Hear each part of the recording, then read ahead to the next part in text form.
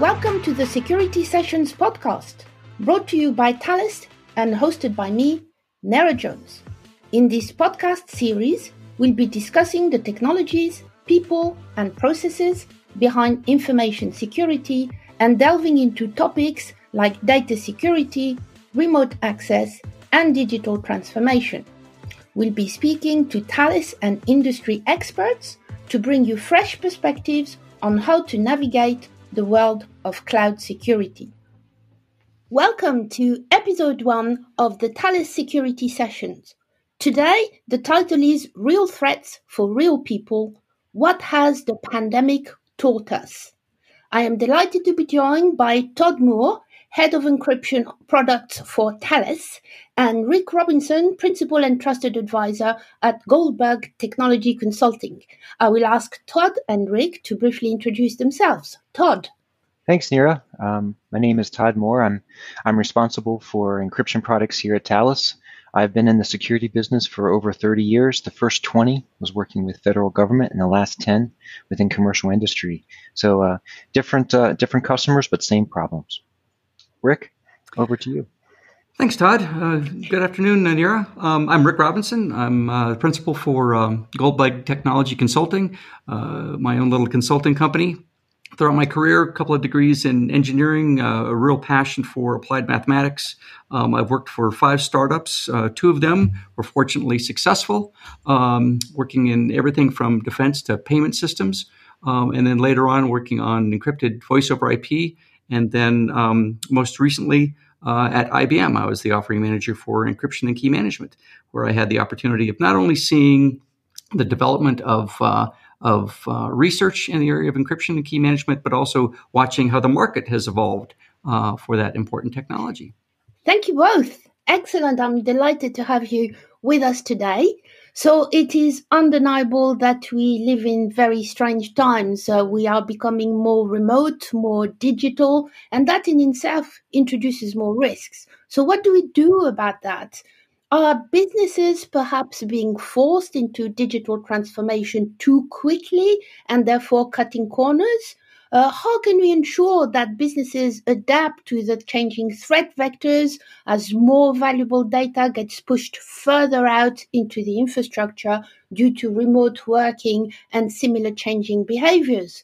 So to start the discussion, what would you say are the top 3 threats to organization, especially as we look towards 2021? How have they changed during the pandemic? Rick. Well, Nera, 2020 has been a year unto itself, and change is an understatement of sort of the practices and procedures and threats that we've seen.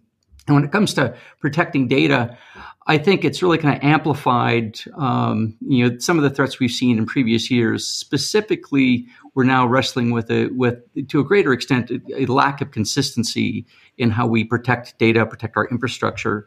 And that leads us to a great opportunity, or not really opportunity, but a concern over more malware attacks, more ransomware attacks.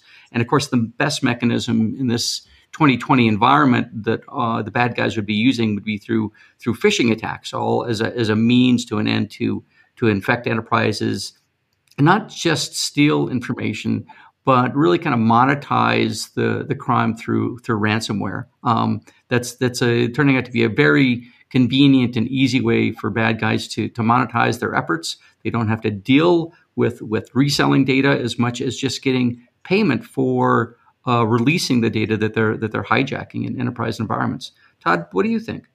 Oh, Rick, no, I agree. The uptick of ransomware and malicious code has just been, incredible, especially here in the United States. We've seen quite a wave uptake of attacks in that area.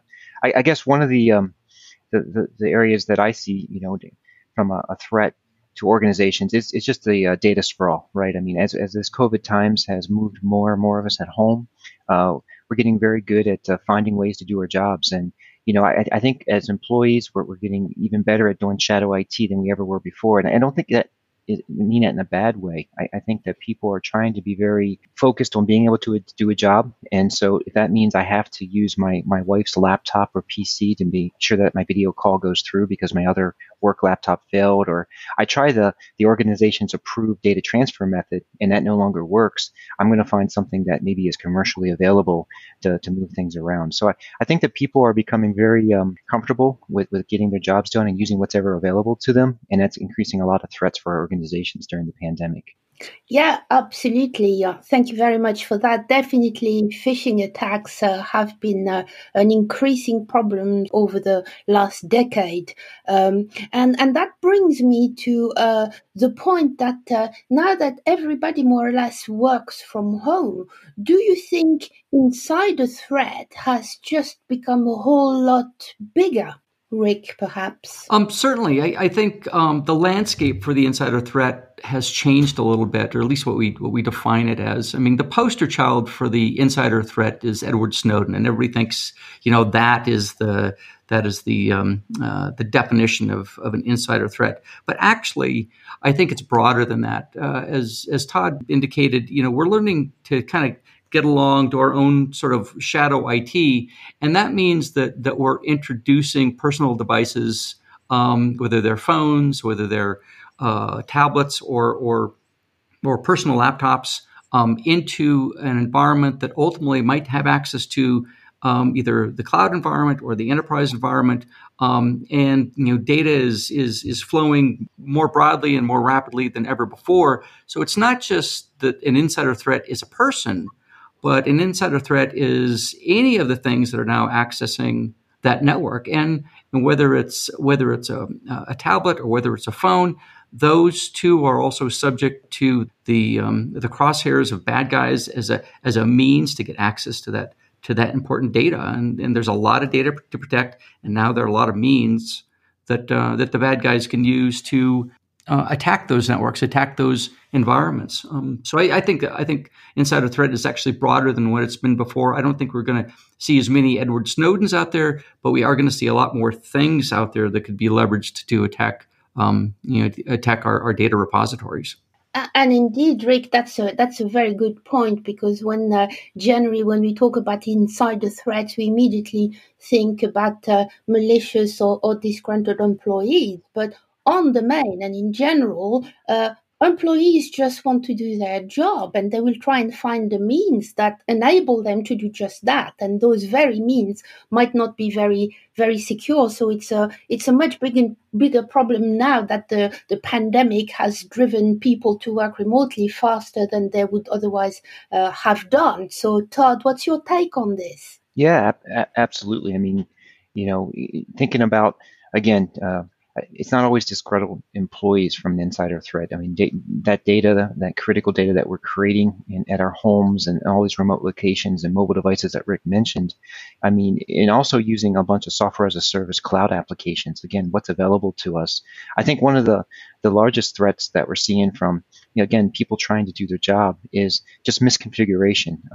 We know that one of the biggest concerns, or one of the issues that we see, is folks want to use tools, but they don't necessarily know how to configure the security elements of those tools properly. If it's from simply as turning on encryption or key management and using that tool with those fundamental security capabilities, but not truly managing the keys after they've done that, or losing those encryption keys, or it could be simple things as just a multi-factor authentication. It's amazing how many threats could be reduced by just turning on something as simple as a multi-factor authentication, making sure you know who you are and where people are accessing your particular system. So I think it goes back to something that Rick said. I mean, the insider threats are always going to be there, but it's broader in the sense that we have to continue to deploy the same things that we've always done in the past to counter those insider threats, whether that's from defense in depth, having multiple access controls, using authentication. So I don't think the mechanisms have changed. I think that the landscape and the number of elements that are being brought in, those endpoints, mobile devices, machines, others, We just have to make sure that we're deploying the appropriate foundational security techniques. Oh, absolutely. I mean, I've always been a great fan of multi-factor authentication in every respect. So that's a very good tip. So, Rick, do you have some tips for us? Well, of course, best practices are pretty well known. Multi-factor authentication. I can tell you that just within my business and from my friends and my family, there are no accounts anymore that aren't multi-factor authentication. Whether it's our Amazon accounts or any of the accounts we use for streaming media, everything is multi-factor authentication. And I think that unto itself is a huge step that everybody can pursue. And I do see now that we have it all enabled, I do see attacks against my accounts because I'll get a prompt for a one-time password on my phone. And I know I didn't just log in. So I know that the bad guys are out there, trying to log into all the accounts that they possibly can get access to. And so that I think is at a very minimum something everybody should be doing is multi-factor authentication. And then the second thing, one thing that I think that everybody kind of forgets are the basics about disaster recovery. Make a backup of your data, make a backup in multiple places, and go ahead and put it on a thumb drive, but put that in a secure location at a bank, or if you have a place in your house that's secure and offline.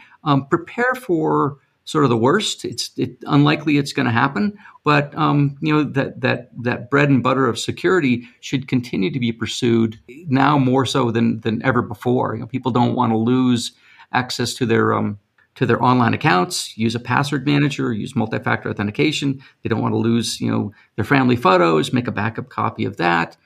Standard practice. And I think somewhere along the lines in the last 10 years or so, we kind of forgot to do that or stopped doing that. But I think those two or three things will really kind of make a big difference in protecting our data. And they're not difficult to do, especially with the availability of phones as the second authentication method. It makes it just so easy, and there's really no reason people can't be taking those basic steps today. Oh, absolutely. I totally agree. So a combination of technologies that are easy to use, as well as the appropriate processes to manage all of this new environment. So talking about processes, and as we sort of deal with this pandemic, is this a new thing that should now form part of what we traditionally term as a business continuity plan? Well, this is Rick, and I think it should have been there really all along, because a pandemic is, in one way or another, nothing different than another natural disaster, whether we consider those natural disasters to include earthquakes or fires or storms or hurricanes, power outages or infrastructure outages.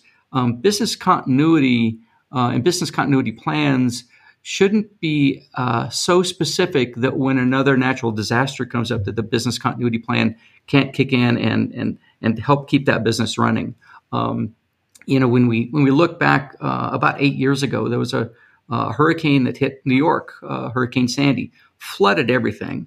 And many of the financial institutions had not even considered that a hurricane could get up that far or do that kind of damage. So their business continuity plans were in some ways too specific. But what they should have been thinking about is, if the entire infrastructure within the city of New York was unavailable for a period of time, how could they keep their business going through another data center or through a cloud? They should have been thinking about that. And now in the world of a pandemic where we're all working remotely, how different is this from, let's say, a hurricane or a massive snowstorm, or if we live in California, let's say an earthquake like Oakland experienced, 20 years ago. This should be part of a business continuity plan, and really a good business continuity plan, like I said, is one where it's not so specific to an issue that it fails if that issue occurs, such as a pandemic. It should be broad enough to say, regardless of what happens in this location, business will continue, and here's how it'll continue. Extremely valid point, Rick. What do you think, Todd? No, I agree, Rick. Pandemic, is always been there in a lot of different forms in terms of natural disasters. I'm thinking back to within Gemalto Thales, we build business continuity plans, and pandemic was always one of the line items that we included in those plans. And within the room of folks, we kind of chuckle thinking, well, that may never happen. And guess what? Here we are, 2020 happened. So it's kind of amazing that we're actually putting those plans in place. But I agree with you that the big things I think a lot of organizations thought about. How do we keep the business going? How do we keep the IT moving? How do we keep our employees, doing their jobs? But it's some of the smaller things that I think surprised me the most as part of those business continuity plans. And we may think that they're kind of small and not important, but a lot of us were going into offices every day and interacting with folks, and we missed that social interaction of seeing everybody every day. And some of us were familiar with a workstation or an environment where we had all the tools right there when we walked into our desk, and it was no longer available to us. So I think things had to change a little bit from a business perspective, so we could still be successful at our jobs. And I guess what I've learned from business continuity plan is as we go forward and thinking about moving out of offices into remote working as an example, what are those little things that we kind of glossed over that last time that we'll want to think about as we make our employees successful and keep our businesses successful going forward? Yeah, absolutely. I mean, this makes me think that, in the security industry, we've always talked about good governance, and it seems somehow perhaps it has been forgotten over the years, and the principles that were there decades ago are still the same principles. So do you think organizations perhaps now will actually listen to this wake-up call and be more resilient and or secure as a result of the pandemic-driven changes? This is Rick. I think so. I think they will be, because not only are they seeing the necessity for this to continue to deal with their organization and ensuring that business proceeds, but they're also getting it from another perspective, and that is that they're probably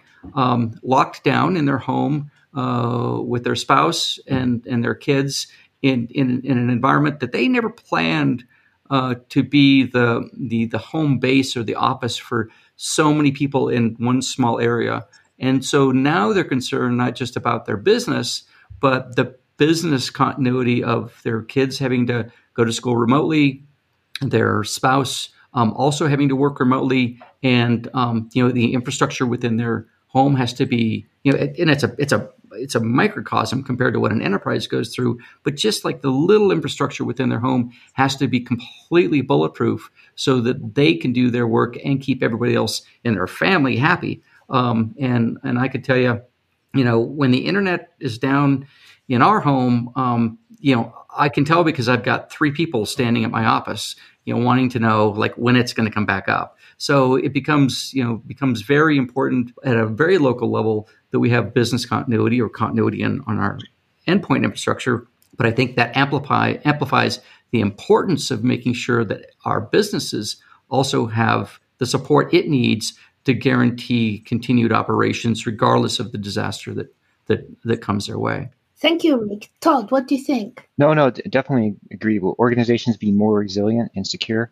I absolutely agree with what Rick was saying. I mean, I think that organizations will have to make sure that standard common security practices are pushed out to no matter where folks are doing their work, whether that's in an office or at homes, and no matter what device that they're using, whether it's a mobile or a fixed desktop or laptop. So there will be consistent security policies that need to be managed, and there will be basic security practices like backup and disaster recovery that needs to be managed across all that different infrastructure and types of devices. I think the other thing that's going to help us from just a pandemic organization resiliency perspective is just, I mentioned data sprawl and how data is just finding itself in a lot of different places. And organizations, want to get control of that and maintain that. So I think that you're going to see a lot more implementation from organizations of discovery mechanisms, not just one time, but monitoring, making sure that organizations understand where their critical data is, or an organization's critical data is, and in deploying appropriate tactics to protect that information. So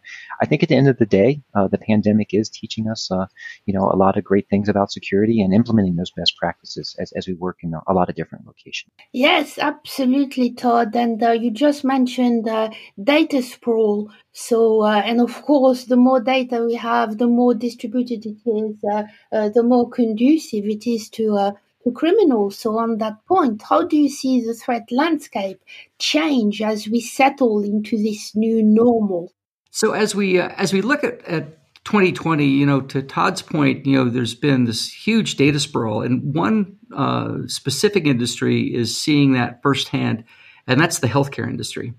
We have millions of people that have now been tested for COVID, been engaged in hospitals or clinics. That has created an enormous amount of data, and what we're seeing now is just new opportunities for monetizing, because it's more data that didn't exist before.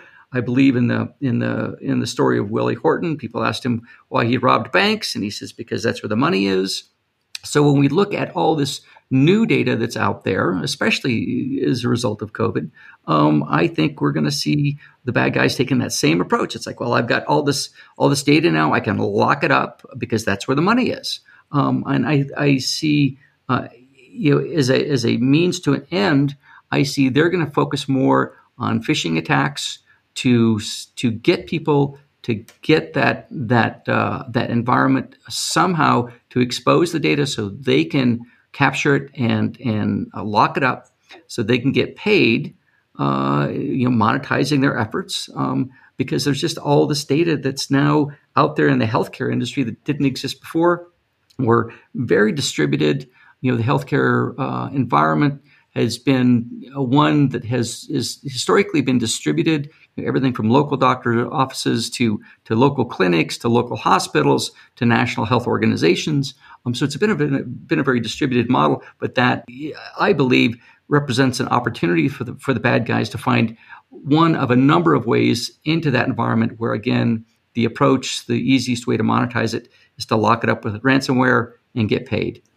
So I do see that as a growing threat as a result of 2020 and moving into 2021 and 2022. At the same time, I think organizations are so dependent on this new data to really begin to diagnose the better vaccines, how this will impact people in the long term.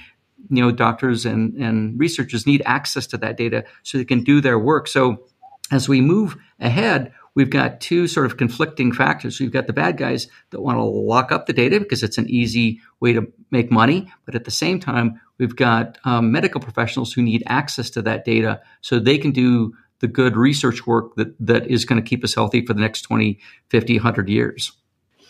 Absolutely, Rick, and with all the other implications this has on data privacy in general. So, Todd, what do you see some of the threats being that you see becoming more of a reality next year?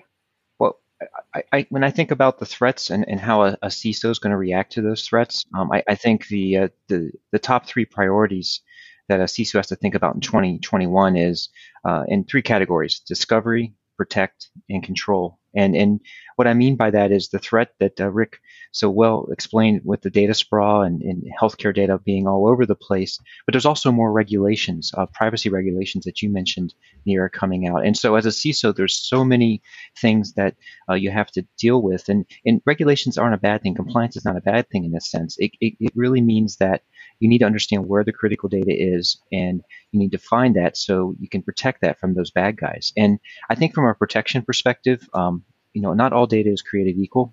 There are more things critical to an organization or to yourself personally, and you want to protect those in different ways. And there's a lot of different mechanisms for that. So I think an organization has to understand where the critical data is, but also protect it, what's most important to them, through the last element being control, through a policy that makes sense based on what that type of data is centralize your keys so you can manage the data encryption if that's something you're using, or tokenization across that. But one thing we mentioned earlier in the podcast was just configurations. I think that one of the threats that CISOs need to take a look at is as we use more and more commercial applications and we use more commercial public cloud vendors, we want to make sure that we're deploying consistent frameworks, consistent templates to make sure that we're putting the right security as we use those commercial applications. So the threat landscape, I don't think is changing so much throughout the pandemic. I think the bad guys, as Rick said, are looking for ways to monetize it where they can. So from a security perspective, we just have to make sure we're filling those holes and making sure that we're having a holistic approach to make sure there are no major holes left within our specific organization. Indeed. So, finally, I'm going to ask you both for one piece of advice for our listeners, starting with you, Rick. So one of the things that 2020 has really taught me is something that I was told as a very young man, and that is to don't believe everything that you read. One of the things that we as security professionals have to battle this year and moving forward is dealing with misinformation. And so there's one piece of advice I would recommend to anybody who is listening to our podcast today is just make sure that the information that you're acting on is coming from a trusted source. And make sure that you're not working with claims that seem too good to be true, with threats that haven't been verified. Just take a very cautious perspective on the information that you're getting. It is so easy right now for misinformation to spread, and it can ultimately cost enterprises, that misstep where all of a sudden they thought they were doing the right thing, but now they've given access to their enterprise, to their information, to their keys to the wrong person. Social engineering and the like. So just there's one piece of advice: just double check the information that you get to make sure that you're making the right decision at the right time. Thank you, Rick. And Todd, what's your one piece of advice? Oh, there's so many. My one piece of advice would be that security has never been easy. And nowadays it's even more complicated with all the things that we've talked about, the data sprawl and operational complexity. I guess one piece of advice for everyone listening to the podcast is, do something versus nothing.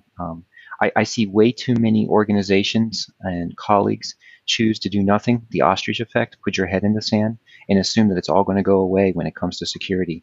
I think it's important that you take a look at what is important to you, start implementing things in phases, baby steps, but do something versus nothing. I think it is important to start small, build big, and that could be as simple as we talked about before, protecting storage or backing up information, but put some of those best practices in places. Multi-factor authentication is another example.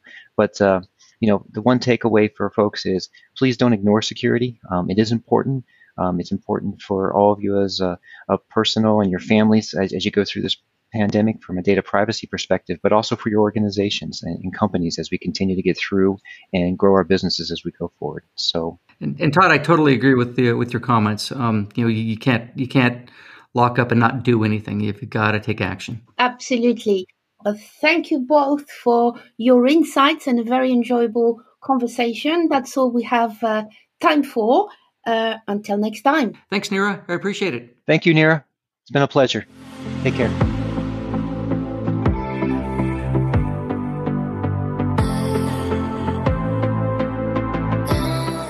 Love this episode of the Talos Security Sessions podcast? Search us out on Apple Podcasts, Google Podcasts, Spotify, or your favourite podcast service to subscribe, rate, and leave a review. Be sure to visit us at cpl.talosgroup.com to access previous episodes, bringing you insights from industry experts on the latest cloud and data security news and trends. Thank you for listening.